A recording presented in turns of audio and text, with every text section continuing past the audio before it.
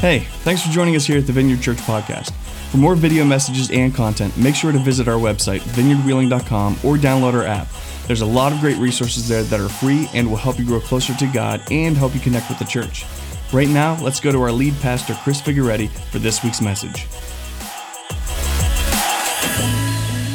Well, welcome back to the story of Jesus, everyone. So excited to be with you, folks at Ho Hog down in East Wheeling. I am so fired up to be able to preach to you guys today and everybody watching online. It's going to be a great day because we're diving back into the story of Jesus. We've been in this series going through the book of Mark for the last 48 weeks. This is week 49. Now, we've been at it longer than 49 weeks because we've taken breaks for different things here and there. But this is the 49th week of the story of Jesus, and all of it has been leading up to this week. This is the apex of the story. Jesus, we find Jesus at the beginning. He kind of comes on the scene. He's baptized. His ministry takes off and just amazing ways. He develops a following right out of the blocks. He's healing people. He's raising people from the dead. He's teaching in a way that nobody heard before, and people are flocking to him. In fact, the masses believe that he is the one that the prophets wrote about, that he potentially is the Messiah, the one that God was going to send to rescue them. And they had written about him hundreds of years before. And of course, the people of that time are looking through the lens of their current circumstances. And they are occupied by the Romans. And so as they read the stories of the Messiah and the prophecies, they believe that the Messiah, when he comes, is going to rescue them from the Romans and solve the Roman problem for them. Now, as we've gone through this story, the last third, or a full third of the Gospels in Matthew, Mark, Luke, and John deal with this 1 week, and we've been in it for a long time. We've been in this 1 week for a long time. That's part of how we know that this is the apex. This is what everything is leading up to. This is the point of the story. And so we're going to unpack that today. Now, Jesus rides into Jerusalem on the first day of the Passover festival. It would have been Sunday. We call it Palm Sunday because everybody was laying palm branches on the ground in front of him as he rides the donkey into town, declaring that he was the Messiah, the one who was going to come, fully expecting him to come into town and turn over the Romans, kick them out of the city and take over. But he doesn't do that. He just leaves, and then he comes back the next day, and he ends up in the next couple of days just debating and having these theological conversations with the religious leaders who are trying to get rid of him. They want him dead, and he keeps besting them. So finally, they decide that they're just going to arrest him. On Thursday, they had made an arrangement with one of Jesus's followers who sold Jesus out to give them Jesus's location, and they plan to arrest him on Thursday night. But before they can do that, Jesus has dinner, the Passover dinner, with his disciples. And the Passover dinner for hundreds and hundreds and hundreds of years was all about pointing back to when God saved the people of Israel from slavery in Egypt. And Jesus takes the dinner and he says, basically, this isn't pointing back anymore. This is pointing forward to what's going to happen tomorrow. This bread that's symbolic of so many things in the past, it's actually symbolic of my body broken for you. And this cup of wine, this is my blood poured out for the forgiveness of sins. Jesus declares that Passover is no longer about what happened all those years ago. It is about a spiritual rescue that is coming, and it is coming in earnest. And then they head out to the garden, and Jesus prays. And he asks God to change the plan. Last minute, let's change the plan. God says no. Jesus is arrested. He's taken before a court of religious leaders in the middle of the night. It's a completely illegal court proceeding, but they find Jesus guilty not of treason, but of blasphemy. The problem is that they can't have Jesus executed for blasphemy because they can't have anybody executed. The Romans have to have them executed. So they take him to the governor, Pontius Pilate, and they accuse him of treason not blasphemy. They say he claims to be the king of the Jews, and that would be treasonous because only Caesar is the king. Well, Pontius Pilate hears the case. He finds that Jesus is innocent. He doesn't think Jesus is guilty. But politically, it would be expedient to go ahead and give the religious leaders what they wanted, so he does. And that's where we're going to pick up the story. In Mark chapter 15, in verse 16. If you have a Bible, open there. If you've been with us for a while, you know how to get there. If you haven't, use the index in the front of the book. It works really well. Or if you have a device, you can just click on Mark chapter 15, verse 16. This is what it says. The soldiers led Jesus away to the place, or to the palace, that is the praetorium, and called together the whole company of soldiers. So Jesus is handed over to a few soldiers to prepare him for execution. They call the entire company of soldiers together. There are unnecessary people there, but they're about to have a lot of fun. See, the Roman soldiers do not like the Jewish people, and the Jewish people do not like the Roman soldiers. The Jewish people are probably in the entire empire the hardest people to rule. They are ruggedly independent, and there's just an animosity there. So now they got a guy who claims to be king, and they're going to have some fun with him, and they call the whole company of soldiers together. They put a purple robe on him and twisted together a crown of thorns and set it on him, and they began to call out to him, "Hail, King of the Jews!" Again and again, they struck him on the head with a staff, and they spit on him. Falling on their knees, they paid homage to him. They're mocking him this entire time. And when they had mocked him, they took off the purple robe and put on his own clothes. Then they led him out to crucify him. Now, at this point, Jesus is absolutely exhausted. He's got nothing left. If you remember, the night before in the Garden of Gethsemane, the disciples couldn't stay awake even for an hour. He's been up for more than 24 hours. He's as exhausted as they were the night before, even more so. But now he has gone through an all-night fake trial before the Sanhedrin. He has stood on trial before Pontius Pilate and all of that, and that's on no sleep. Then he's handed over to these soldiers, and he is absolutely mocked, ridiculed, and beaten to within an inch of his life. We know from the other gospel accounts that they beat him 39 times with a whip that's called the cat of nine tails. It is a whip, and then it's got all these little flanges or all these tassels on the end of it that are embedded with glass and pottery and metal. And as it goes across his back, it rips the skin off. So at this point, Jesus has lost a ton of blood. All the muscle and sinew on his back is torn wide open, and he's got nothing left.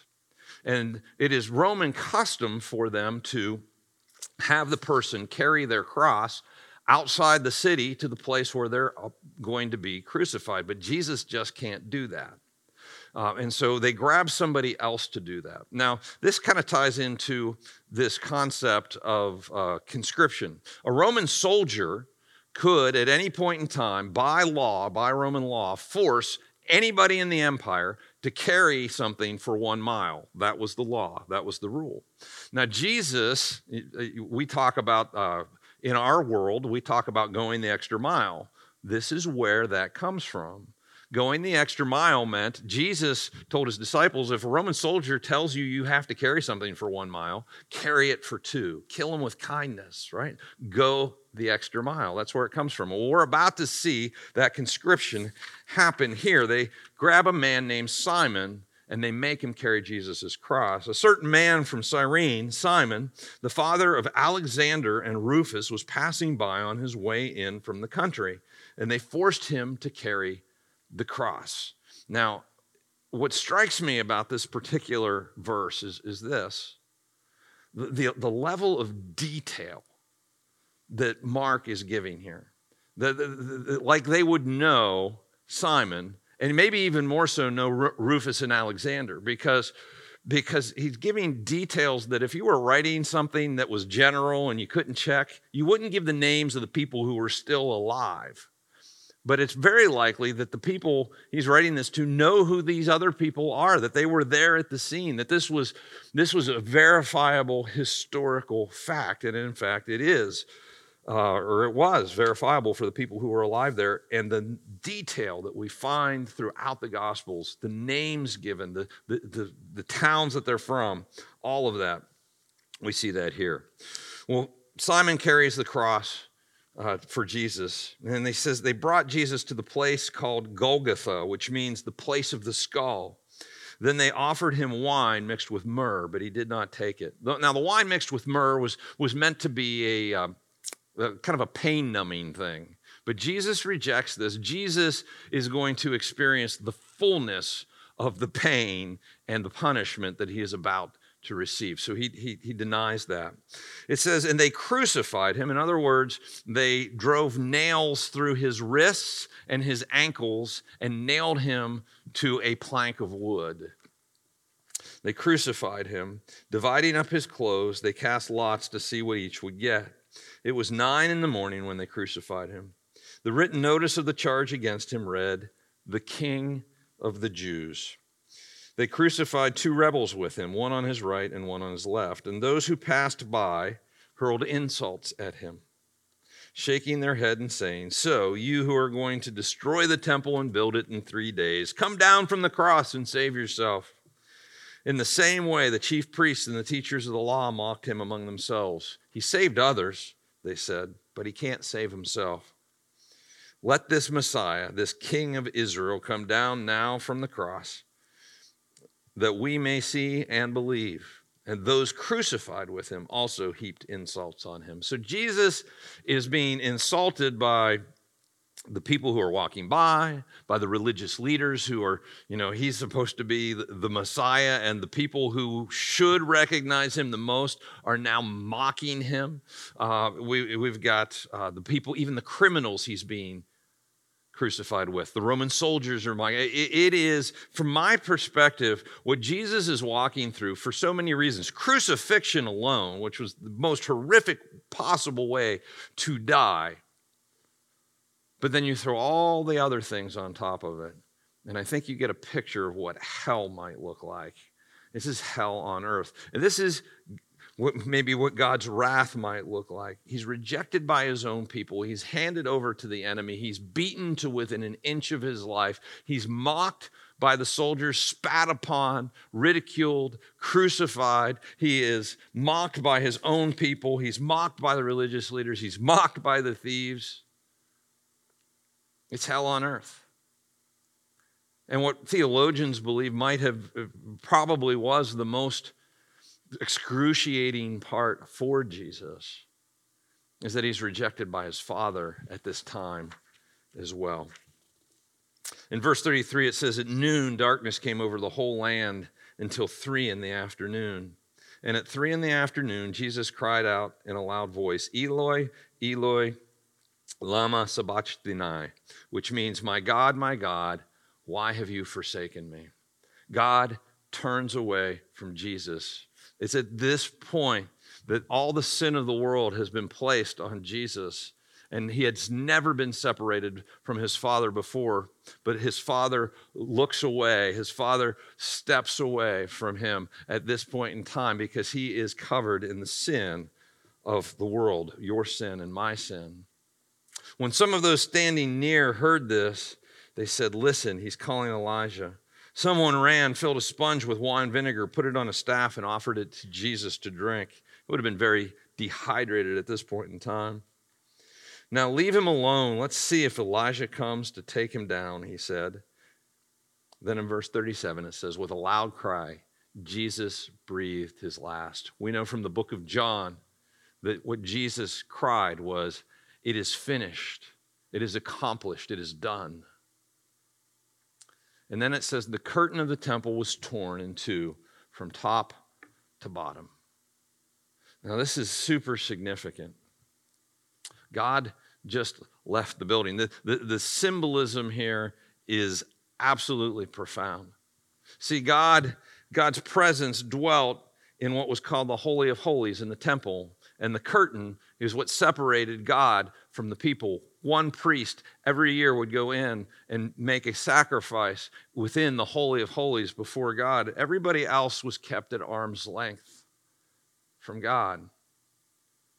But now The sins of the world have been paid for, and the Spirit of God will live in people. And God just left the building. In verse 39, and when the centurion who stood there in front of Jesus saw how he died, he said, "Surely this man was the Son of God." This centurion had watched as the world went dark for 3 hours mysteriously. He watched and again, we know from some of the other gospel accounts that the earth shook, that the curtain tore in two, that Jesus offered forgiveness to the people who were doing this to him. It was unlike anything he had ever seen. That's not how you respond, and these kinds of things don't happen when you crucify somebody, but they happen now. And he says, surely he is the Son of God. Now, we have to remember, and we said this in the first week of this series, that Mark is writing to a Roman audience. If you go back to chapter 1, verse 1 of Mark, it says, the beginning of the good news about Jesus, the Messiah, the Son of God. A Roman audience would have been not very interested in the Messiah. They didn't know the Jewish prophecies and scriptures, but they would have been very interested in the Son of God. Because there's a hunger in all human beings to be connected with God. It's wired into who we are, and it would have been just as strong in that Roman audience, and he was the Son of God. And now we have a Roman soldier recognizing that. Mark affirming that Jesus was not just the rescuer for the Jewish people, but for all people, including Romans. Now, the question we're left with at the end of this passage is just simply this: why would the Son of God let this happen to himself? Why would the Son of God let this happen to himself? Why did Jesus walk through this? I mean, clearly he could walk on water. He could raise the dead. He could do anything he wanted. He had power over the laws of physics and nature. He could have called down fire from heaven. He could have done anything he wanted, and yet he chose to walk through this horrific hell on earth kind of experience. Why? And the short answer to that question is simply this: it's love. Love. Jesus chose to walk through this for love. You see, God made human beings so that we could be in a loving relationship with him, so that he could love us, we could love him. That was the original design. That's how it was all set up. And human beings, well, we wrecked that relationship. We invited sin into our world and into our lives, and it wrecked us, and it wrecked our relationship with God. It has made a mess of everything. Now, there are some interesting dynamics to sin, and I think it's a little misunderstood. There is this concept that we're all born sinful, that sin has infected humanity. It is the human condition, and it goes back to the original sin. Adam and Eve in the garden, where God created them and to be in a relationship with them, and it was perfect and it was beautiful. It was untainted. And they chose to invite sin into our world and into their lives.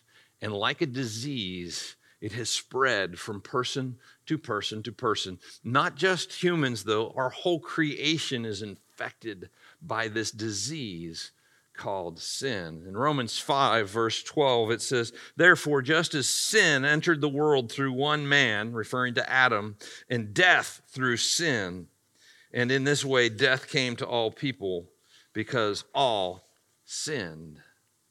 You know, one of the results of and the natural consequences of sin is death. Death is the result of sin, and death is a tool of Satan to rain terror over our world and our lives. Our world is spinning out of control around us because of sin. But that was not the original design. Death was not part of the original design. That is something that we brought upon ourselves when we chose sin as humanity.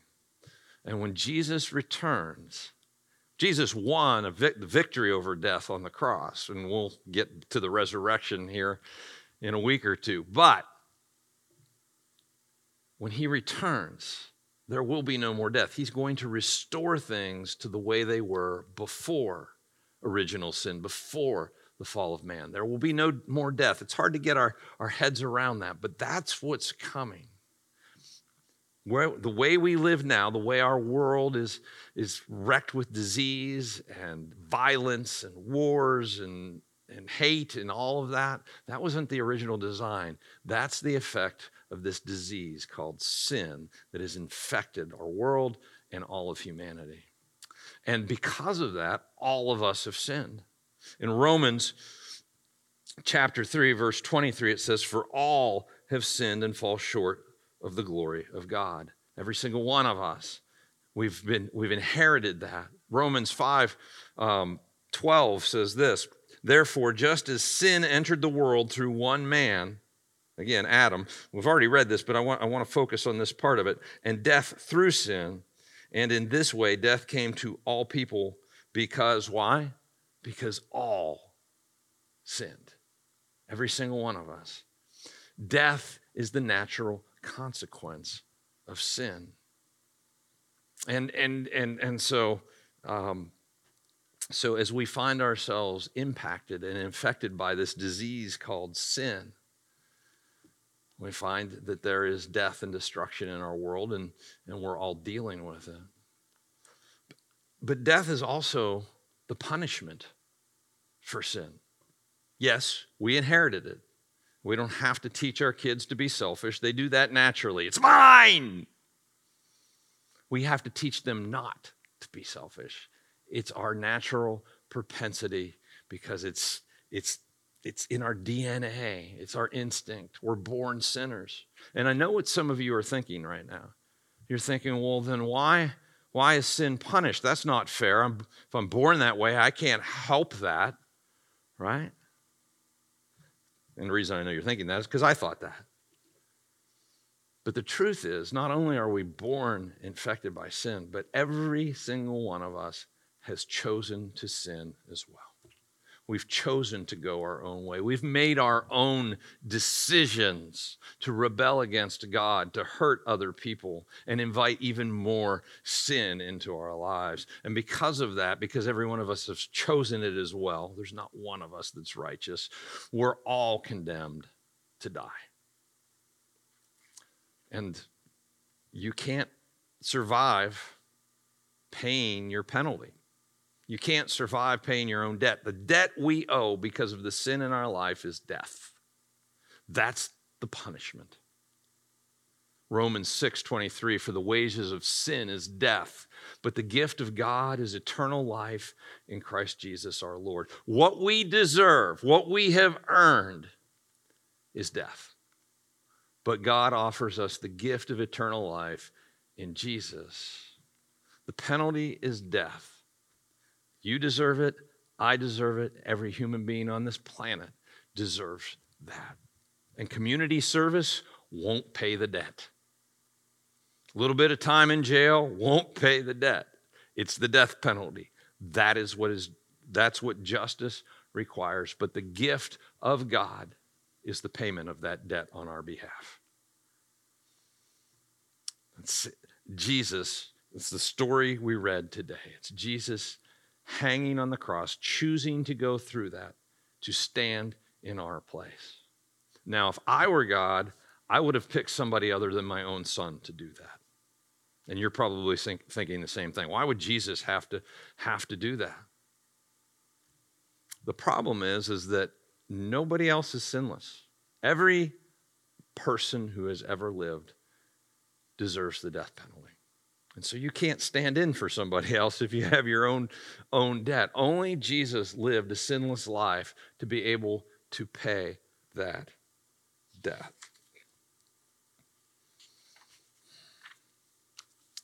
Now, I know what else you're thinking. You're thinking, well, I'm not that bad. I'm not perfect. Nobody's perfect, right? But I'm not that bad. It's like I haven't killed anybody, or I haven't cheated on my spouse, or I might do this, but I don't do those people. You will always be able to find somebody who is worse than you are. And we're very good at that, aren't we? We're very good at comparing ourselves to other people and making ourselves feel better about, well, my sin isn't as bad as their sin. You're in way worse shape than you think you are. The Apostle Paul in Galatians 2:21 said, I do not set aside the grace of God. In other words, I need the grace of God. This is the Apostle Paul. For if righteousness could be gained through the law, if right relationship could be gained through saying enough prayers, doing enough good deeds, whatever else, making yourself good enough, then Christ died for nothing. Truth is, the only way to deal with our debt, our sin problem, is the grace of God through Jesus Christ. If there were any other way, Jesus wouldn't have gone to the cross. If you remember several weeks ago when we were in the Garden of Gethsemane, Jesus pleaded with his Father, please, there's got to be some other way, to the point that his capillaries were bursting in his sweat glands and he was sweating blood. He was under that much distress. He's begging his Father 3 times. There was no other way, because our sin is worse than we think, guys. And no matter how many good deeds or things we do, our sin taints it all. Prophet Isaiah, in Isaiah 64:6 says, all of us have become like one who is unclean, and all our righteous acts are like filthy rags. Even our good deeds, even our good stuff is tainted by the sin in our lives. It permeates all of us. We like to compartmentalize, but it doesn't work that way. On Tuesday this week, well, first of all, you may know that I like chickens. I raise chickens, and so I love eggs. I'll eat about 4 or 5 eggs every day. And so in the wintertime, the chickens stop laying as much. This fall, they were laying all kinds of eggs. And so I have a back stock of eggs in my refrigerator from the fall. But, in this cold weather, I'm getting like 1 or 2 eggs a day. So I go out, and I've got 3 eggs, and I need a couple more. So I go down to the refrigerator, and I get a carton of eggs, and I don't actually really know when I got these eggs. So I bring them up. I think it's going to be fine. Eggs last a long time. So get up, and I crack a couple eggs in a bowl, and then I grab one of these eggs that's from, back in the fall sometime, and I crack it, and it is, the yolk just disintegrates, and this stink comes out of, if you've ever smelled a rotten egg, it was a rotten egg. So what I did is I got a spoon, and I just scooped that rotten egg out of there, and then I beat it up, and no, I didn't, and you wouldn't either. There's no getting that egg out of the rest of the eggs. They all were tainted by the rotten egg. Guys, that's what sin does in our lives. We try to compartmentalize and think, well, if I'm a good person, I just got this one thing. I mean, you got more than one thing, but at any rate, I'm generally a good person. I just got that. Now, if somebody does something to you, they're a bad person, right? We want justice. And there's something inside all of us that wants justice, because we know the universe doesn't work without justice. But not for us. It's just this one bad thing, and God can deal with that and forgive that. But no, we are tainted. Even our good things are tainted, and we have become unclean, because there's no separating the rotten egg from the unrotten eggs. We all want mercy for ourselves and justice for those who hurt us. And guys, justice is important. It is. Justice is important across the board. It's why God is a just God. It's one of the universal natural laws of the universe. Our universe without justice would be hell. It would be chaos. It would be the evil running over the good. It would be It would be the strong doing whatever they wanted to the weak. It would be hell on earth. We know this. It's written into us. We need justice. God is a God of justice because life without justice is hell. And I really think that's what hell is going to be like. You're going to have the demonic and the satanic ruling over everybody else with no justice. Everybody living in terror and fear. It can be awful. That's what hell's going to be like. And guys, if there wasn't a place called hell where evil could be separated from, and chaos could be separated and isolated, the whole universe would be hell. But hear me, as a human being, we were never meant for hell. We were never meant to live, to go there, to live there. In Matthew 25, verse 41, it says, "Then he will say to those on his left," this is God saying to the people on his left who have rejected him, "Depart from me, you who are cursed, into the eternal fire prepared for the devil and his angels." Who was it prepared for? It was prepared for the devil and his angels. We were never meant for hell. God doesn't want anyone to go to hell. But he gives every one of us a choice. Every one of us. Why? I mean, if God were a loving God, why would he give us the choice to live eternally in an environment like that? And that goes back to the first part of what we talked about, love. He created us to love him. And love is a choice. If we don't have a choice, we're just a robot. There's no love without choice. And so he gives us the choice to choose him. And he's moved heaven and earth and gone through everything so that we could not spend eternity separated from God and live in that kind of chaos. And yet he's just, without consequence for sin, without justice. It's chaos everywhere. And God had a plan. Before the creation of the world, God had a plan. He made human beings to love us, to be in relationship with us, but he knew we had the capacity to choose badly. And he had a plan in place. The Apostle Peter hints at this in 1 Peter 1:19. He says, "But with the precious blood of Christ, a lamb without blemish or defect, he was chosen before the creation of the world, but was revealed in these last times for your sake." Mercy can only be granted when justice is fulfilled. And justice was fulfilled when Jesus was crucified. Jesus stood in because the wages of sin, the penalty for sin, was death. Jesus stood in so justice could be served and mercy given. And guys, that is the point of this entire story we've been in all year. That is the gospel of Jesus Christ, the good news, the message of substitution. That God loved you so much, he stood in your place and took your punishment for you.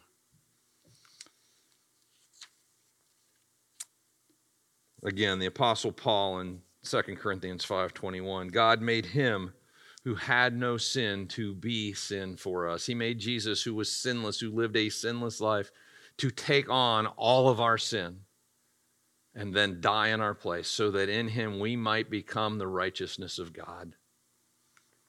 See, the only way you get that rotten egg dealt with is through this mysterious, mystical thing called redemption that Jesus paid for on the cross.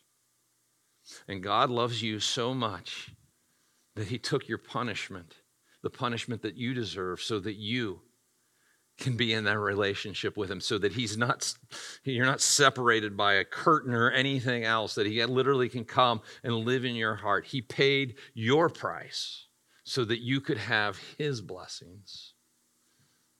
And the whole of history points towards this, going all the way back to the beginning, where Adam and Eve made their choice to sin and disobey God. And God comes and he kills an animal to cover their shame.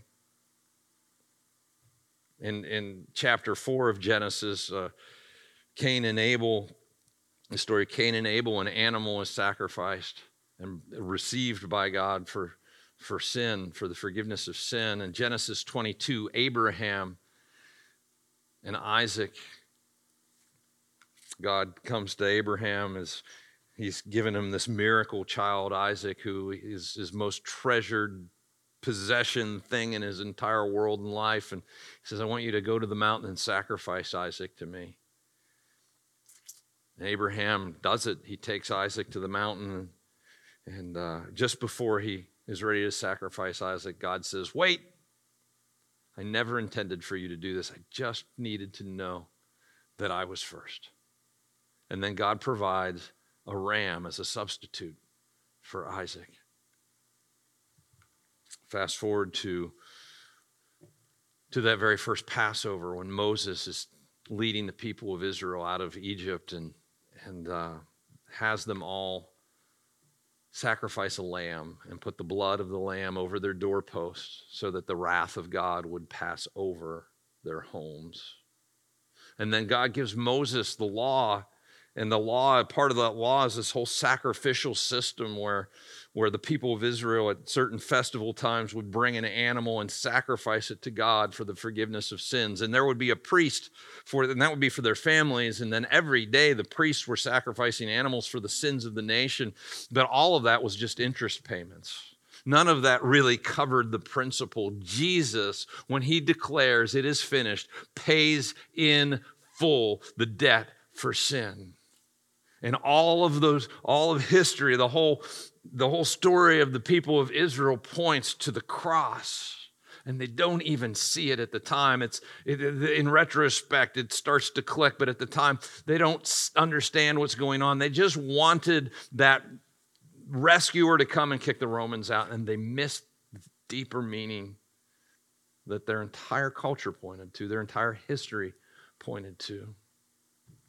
And when the temple curtain is torn in two, now it's no longer an annual visit by one priest. It is God lives in your heart if you accept him and you accept his gift of forgiveness and redemption that he paid for on the cross.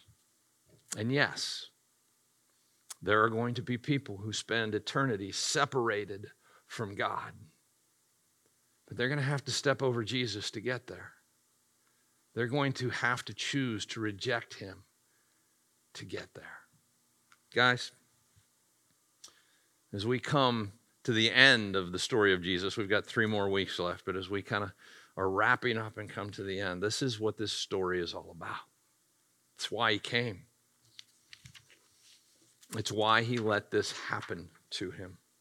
It's all part of the plan. You know, we read John 3:16, we see it at, sporting events. People hold up John 3:16 and all of that. I love that verse, but I think 17 and 18 are just as profound. And in light of what we've just talked about, I want you to let these words wash over your heart. For God so loved the world that he gave his one and only Son, that whoever believes in him shall not perish, but have eternal life. For God did not send his Son into the world to condemn the world. He didn't come to send you to hell. He came to save you from hell, but to save the world through him. Whoever believes in him, and the word believe there really is chooses him, chooses his way, chooses to follow him. Whoever believes in him is not condemned, but whoever does not believe in him stands condemned already, because have not believed in the name of God's one and only Son.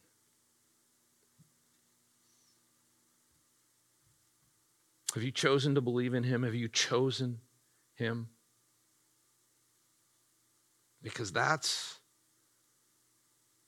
how we find this forgiveness. That's how this payment that Jesus made on our behalf is applied to our account, to our life. That's how the rotten egg gets dealt with. That's how we're made clean so that the Spirit of God that's no longer in the temple can come and live in our hearts in this life and lead us into eternity with Him. Have you chosen Him? And if you haven't, will you choose Him today? Today would be a great day to choose Him. Let's close our eyes, bow our heads. I want to invite you to do that right where you are. And you can just pray a simple prayer with me. Just repeat after me if you want to choose Him today, to follow Him today, to receive this gift today. Just say something like this: Jesus, I believe. I don't deserve what you did for me, but I believe you did. And I choose to love you back. I choose today to follow you. And I ask that you would come into my life, that your Spirit would live in my heart, fill that empty place, and that you would lead me through this life and into the next. In your name, amen. Thanks again for joining us here at the Vineyard. It's our greatest desire to see you find and follow God, and we hope that this podcast has helped you do just that. For more video messages and content, make sure to visit our website, vineyardwheeling.com, or download our app. Again, thanks for joining us this week. We'll see you next time.